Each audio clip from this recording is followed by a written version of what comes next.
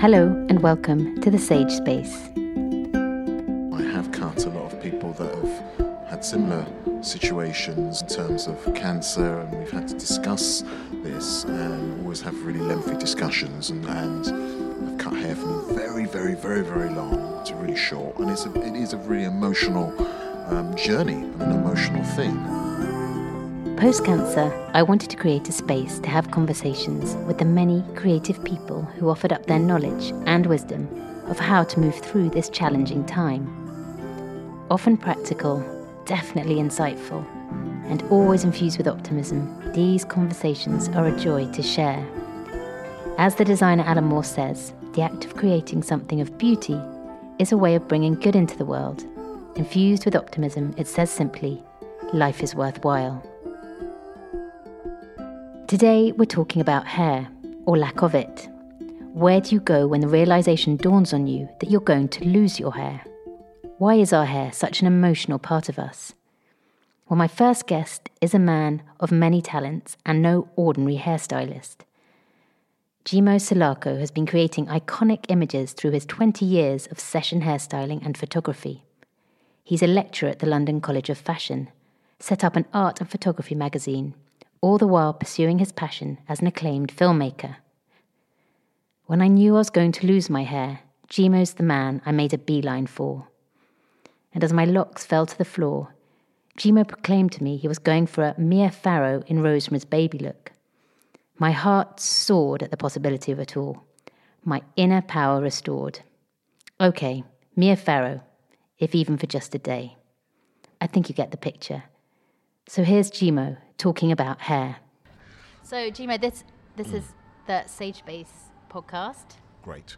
The first question Right. I like to ask people is, how have you found some space for yourself today or this morning? It's difficult because just with my two kids, there's getting things ready for them and working on that kind of level. I like to have a coffee in the morning, have breakfast, before I set out on my day. So I guess there's, about sort of half an hour before things really start to move, and I've got space to actually just catch up on emails, check the sort of schedule for the day. So yeah, there's that And do you find living outside of London gives you a bit more headspace? It does. And I'm in London so often, but I think just having that kind of distance is quite nice, just to have a little bit more reflection. Just being by the sea is also quite helpful. Do you ever go in the sea? I have on occasion. It's pretty cold, but nice. So it wakes you up. You're not into the Wim Hof method, going cold swimming every morning? Ooh, I've got people that are, but I haven't sort of found time for that yet. I mean, look, it's on the card. It could be on the cards, though. I'm not ruling it out. So, Jimo, I first met you. I was trying to work it out. It must be, when did you open your salon on near Bayswater? 212. 212. So Yeah. I reckon it was 2012 I first came to Wow. you, having looked for someone who specialised in curly hair. Right. Someone who talked about like the mood of hair and the form of hair and kind of like hair having a real sensibility. And I know you've talked about hair being and hair design being a bit like sort of architecture, like building on things from the base upwards. Yeah. Where did you get this sort of influence from? I mean, really, it's something that stems from my upbringing, to be honest with you. I mean, certainly when I started to get into fashion in the early 80s, I was a mod, and that really started to sort of introduce me into, I guess, the sort of art culture without potentially realising, just by sort of being into music, being street style, and then I started to do more research, sort of history in the 60s, 50s, and modernism and what that meant. And really, I think that was the beginning of my sort of interest. And I think once I started developing in my hair career, I started looking at other aspects of symbolism, creativity, and what that could mean, and also working at Vidal Sassoon really helped, because it was all about, he was really into sort of architecture, and sort of having that equivalent with shapes and form. So that sort of really inspired me. So I started just looking outside of the material of hair, and seeing how things could influence some of the things some of the shapes and some of the sort of creations that I was trying to do with the fibre of hair. For you, was hair the first sort of building block? I mean, was it hair that you looked to as a career? Hair was the first career move, if you like. So everything stemmed from hair. That was, I guess, my passport into creativity, into art. But really unwittingly, really unknowingly, it just sort of happened in that sense. It wasn't a sort of a kind of a romantic vision from the age of 4 or 5 to sort of do this channel of hair and what have you. Really, again, it was just support. I mean, Sassoon's wasn't the first place I went. It was a salon in Croydon, Domino's, and really it was to support my clothes buying, in that sense, really. And at that time, well, like, who were the big names in hairdressing?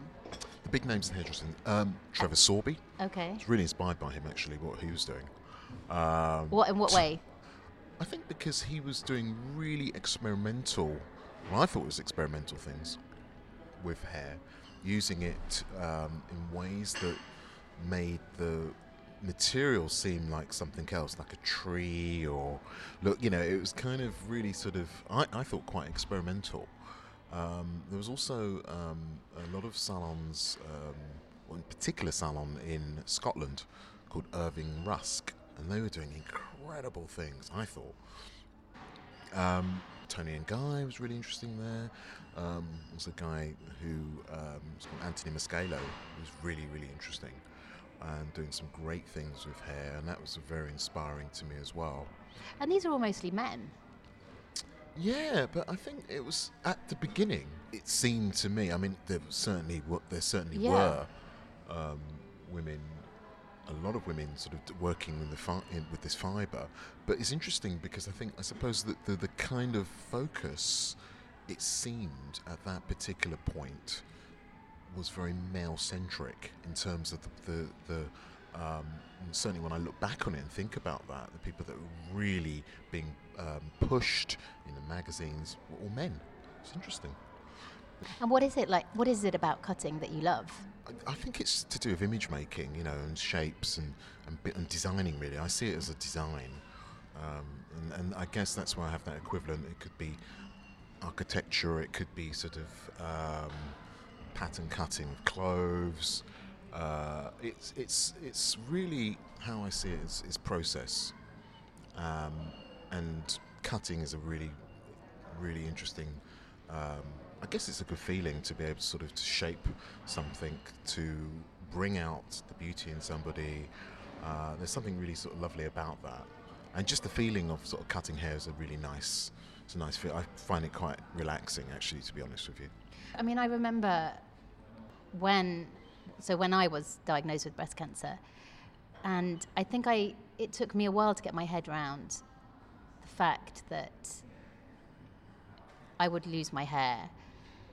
But also as you were saying, I don't think I'd really connected losing my hair with an emotion or with it being a part of me. It was very abstract to me. Yeah. But I remember thinking, okay, well, if I'm going to lose my hair, I need to come and see someone who can give me a really good cut to sort of, I guess in a way, take a bit of control back to the situation. Yeah. To actually slightly dictate how I would lose it. But I definitely remember when I came to see you, and I had longer hair, and I knew I was going to lose it, and we discussed together what we were going to do, and you were thinking, okay, well, we'll just chop a little bit off, and I was like, no, I want to go for a full cut. And you did an amazing cut for me, and it was really interesting because I don't think I'd ever realized how powerful not having hair could be. And that I'd always associated people with having long hair and lots of hair as a sort of symbol of health and good health, but actually having very little hair, a very short haircut, I walked out and I felt really strong, and I felt really sort of empowered and positive, and it was totally not what I expected. Yeah, I think it's a really interesting thing, because when we go back to we'll talk about the Petrarchy in the sense of, and you mentioned about long hair in that sense, about maybe, okay, was that supposed to be more feminine and short hair in that sort of a way? But actually, what I found over the years, and I think certainly when you look back at certain historical movements, like in the 20s and 30s, and of course in the 60s with these flapper and sort of bobs and what have you. I mean, these were sort of movements, these were sort of political movements in terms of, strength, in terms of sort of power, and in terms of sort of claiming that sort of power back, and not being this sort of idealized male version of what beauty is. So that's quite interesting in that sense, and I find that a lot of times, if someone embraces that in themselves, and then the confidence comes out with with the short hair in that way, and how they wear it, and of course, it's a personal thing. I have cut a lot of people that have had similar situations in terms of cancer, and we've had to discuss this and always have really lengthy discussions, and I've cut hair from very, very, very, very long to really short, and it is a really emotional journey and an emotional thing. Obviously, I've got the confidence to do that, but at the same time, there is a lot of talking, and there's a lot of reassurance about what this means. I mean, it's going to be cut in some way, or it's going to go in some way. So at least if it's catered for, and if the process is facilitated in a sensitive way, in empathetic way, then you can reach a destination that hopefully is agreeable. I mean, from your clients that you've seen going through a cancer treatment, or losing their hair for whatever reason, autoimmune disease or whatever, would you advise people? I mean, is it, from what you see, the emotional reaction people have to losing their hair? I mean, if you let it just fall out organically, is that something that people find very distressing? Does it seem to give people more confidence if they sort of actively go and talk to a stylist or a hairdresser about what they should do? I mean, I mean, I know that at the start for me, I just didn't want to even think about it, talk about it. But I think I suddenly reached a point, and I thought, no, I've got to. But what do you see from the people your clients? From my experience, I've found that people, when they talk about it, or what they have spoken about it, decided to sort of to talk about it and come to me and to talk about that it's given them real confidence in facing up to the realization, fully facing up to the realization that there is going to be a fundamental change with a part of them that maybe it may have been taken for a given in that sense. It's always there and what have you, a confidence or whatever reason, that there will be a change. And so they've, in my experience, where people have come to me and said, right, well, this is going to be happening, and we've spoken about it, and how can we make the journey a little bit more, just give it a little bit more of an ease to it in that sense. So I've tried to help in that way. They could potentially let it just go, but then that's the confidence thing too. I mean, it must be intense seeing the hair come out in that way. So I totally understand that, and I guess depending on what treatment, what cancer treatment is going to be taken, at some point the hair would be needed, and specifically if someone's going to be having an ice cap, then the hair would have to be cut in some way anyway, whether it's a hairdresser or whether it's at the hospital. I had that haircut with you, and then I went in to start my treatment. And I had no idea whether to use one of these ice caps or not. And then someone suggested to you, well, why don't you just give it a go? Just give it a go for the first time. I mean, it was It was so horrific. I found it so painful, I couldn't think. I hated it so much, and I think I virtually cried for 3 hours on it. I mean, I think the temperature goes down to something like -7. I mean, it is freezing. But the weird thing was, the next time I couldn't decide whether to have it or not. And then in the end, my husband was like, "Well, just have another go." And then in the end, I ended up doing it every single time. I would say a lot of my hair stayed, and so in some ways, I don't feel as though I was brave enough to let all my hair fall out. I lost a lot of it. I lost my eyebrows, my eyelashes, and all of my bodily hair, but I didn't actually lose all of the hair on my head. And I've really admired people who've been through that, because that must be really hard. I think for people having someone that they feel that they can talk to, I think that's really that's an important part of it, and having that sort of empathy that they can discuss that, and then of course having the sort of the technical ability to create something that can work. How do people go down the route of decide? Okay, they've lost all their hair and they want a wig. Are all wigs created equal? No, I mean, so you can have lace-fronted wigs, which are really quite amazing, specialist wigs that are made up, real hair wigs, synthetic wigs, and what have you. I mean, so there's a variety of different types of wigs, and there are specialist shops that one can go to for consultation and fittings and what have you. And then it's a question then of having someone that can cut the hair or cut the wig convincingly in that sense. And I guess that's where I come in that way. And of course there are other people. Trevor Sorbie does a service in this field too. So would you choose your wig from wherever you wanted, one of the specialist places, yeah, and then you'd bring it in and you'd cut it with someone wearing it? That's right.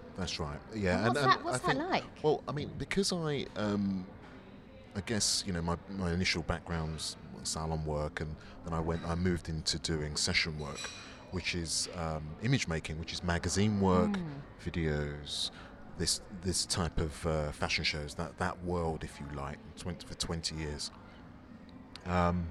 And during that time, you're working with various. You're creating images. So you might be on a film set, you might be on a magazine shoot, and of course you might need to, and often change the appearance of the person, the model, the actor, or whoever it may be.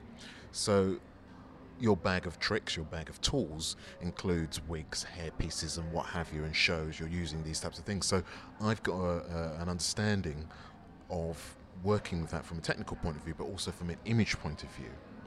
So I bring those attributes, if you like, to the salon or to these situations, in terms of fitting the wig on, and then of course then my cutting skills are used to create shapes and what have you, in that sense, to fit faces and in this kind of a way.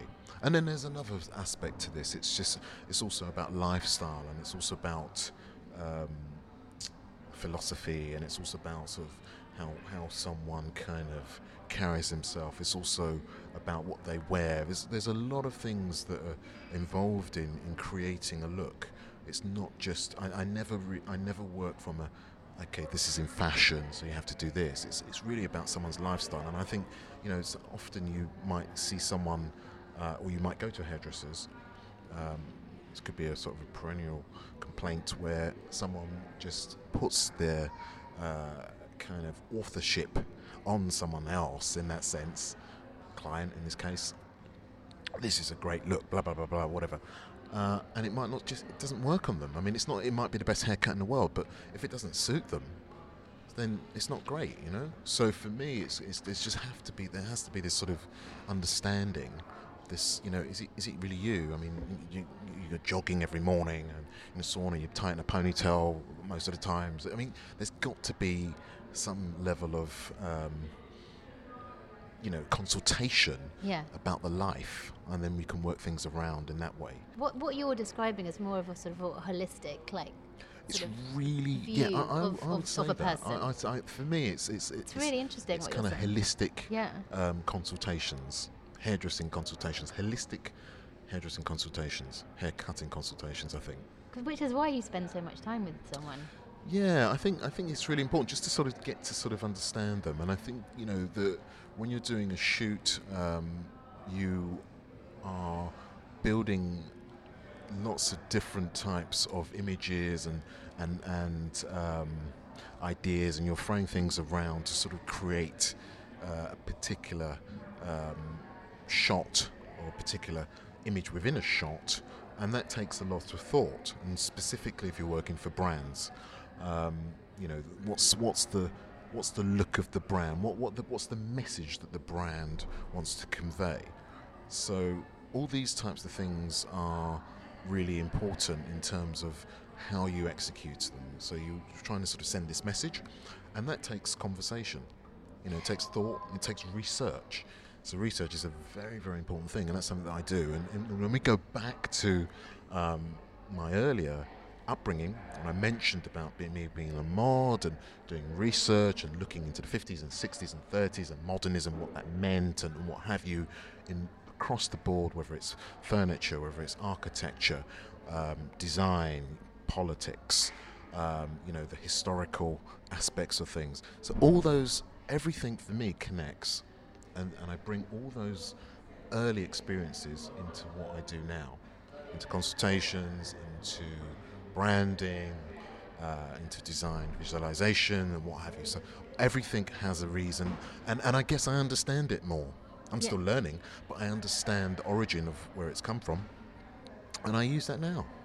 And it makes sense now, because you go for a haircut, and sometimes you if you want a different cut, it's very much to do with how you are feeling now. The kind of you might be going through a period where you want to look very sort of feminine, or you might go through a period where you need to, I think when I was going through my treatment, I really needed to feel kind of a bit more sort of stronger and empowered, because I was feeling so kind of scared and kind of small inside. And it's interesting that that's exactly what you say plays into everything when you have a holistic consultation with someone. It's what's going on in their life at the moment. What image are they trying to project? Yeah. Because and not in a superficial way, but what is going to make them comfortable with how they are at the moment? Yeah, and the feeling, and again, you answer it, and you sort of suggest that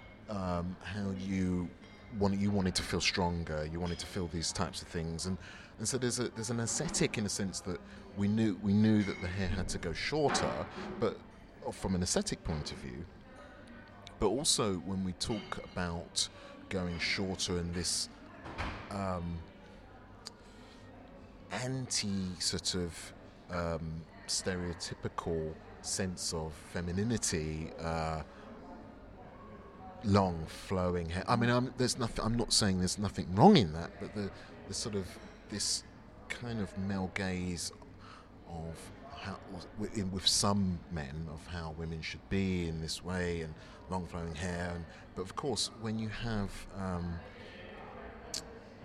and we talked about those periods, and also now where you had this sort of strength in taking the hair off and feeling confident in, I've got my short hair and I'm working this and in this sort of a way, and there's a confidence in that, and there's a strength in that, and there's a beauty in that, and it crosses over, and it goes beyond this idea, in my opinion, of femininity or masculinity. It's something else, actually. It goes it plays on something else.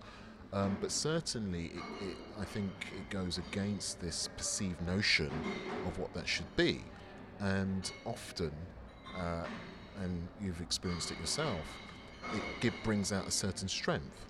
I'm not into sort of what's right or what's wrong. It's just I'm interested in how someone wants to feel. Yeah. And ultimately, I want people to feel good. I think technically I can achieve a lot of things now after 30 years, I think. But I think what I'm interested in now is trying to I really want people to feel good. Now, I think if someone feels really good about themselves, I'm being presumptuous here, but I'm sort of I feel that if they feel good about themselves after what we've created, whether it's an inch, 2 inches, 3 inches, 10 inches, whatever it is, then you've got something. You've made someone feel good. So however that style looks, if they feel great, then I've succeeded. Or shall I say, we've succeeded together, because it's a collaborative thing. That's that's what I'm aiming for. What about with men? I mean, how do men cope with losing their hair? I mean, I think increasingly more men are becoming more conscious of that. But society has always had this, it seems, this sense that it's okay. I think a lot of men still, they feel confident about it. I mean, not every man, but I think it's because of the way how society's sort of treated that aspect of it. With men and women, it's a different scenario in that sense. If a woman loses their hair, there seems to be a lot more pressure. Is that a society thing, historical, what have you? It's definitely, but with men, it seems that, they seem to be more accepting of that in that sense. That's not to say that, I do have male clients that are very conscious, and we cut their hair accordingly as much as we can. Of course, there's some people go to extremes. There are hair transplants and these types of things, and that's become more prevalent. I mean, what kind of a relationship do you have with your hair? Me? Well, it's going, isn't it? But I suppose I'm not really too fussed about it, to be honest with you. I mean, I just, I guess I'm always thinking about someone else. It's like, I'm like, look, it's whatever. Jimo, it's been so cool chatting to you. Okay, I just we end with a few questions. I'll read a question and you answer one or the other. Sure. Books or magazines? Books. Running or yoga? Running. Hair serum or hair wax? Hair serum. Photography or film? Film. London or New York? I'll say London. Because you're from here? I love New York. I do really love New York. And the photography and film is a difficult one because I love photography. But if I had to choose, as you say, I'd say film. Hot bath or a wild swim? Wild swim. And dancing or meditation? Dancing. And what's the sagest piece of advice you've ever been given? Do your own thing, really.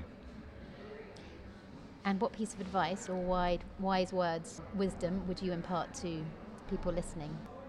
I would say do what personally motivates you. I think that's where you find the real kind of essence of creativity. And creativity is key.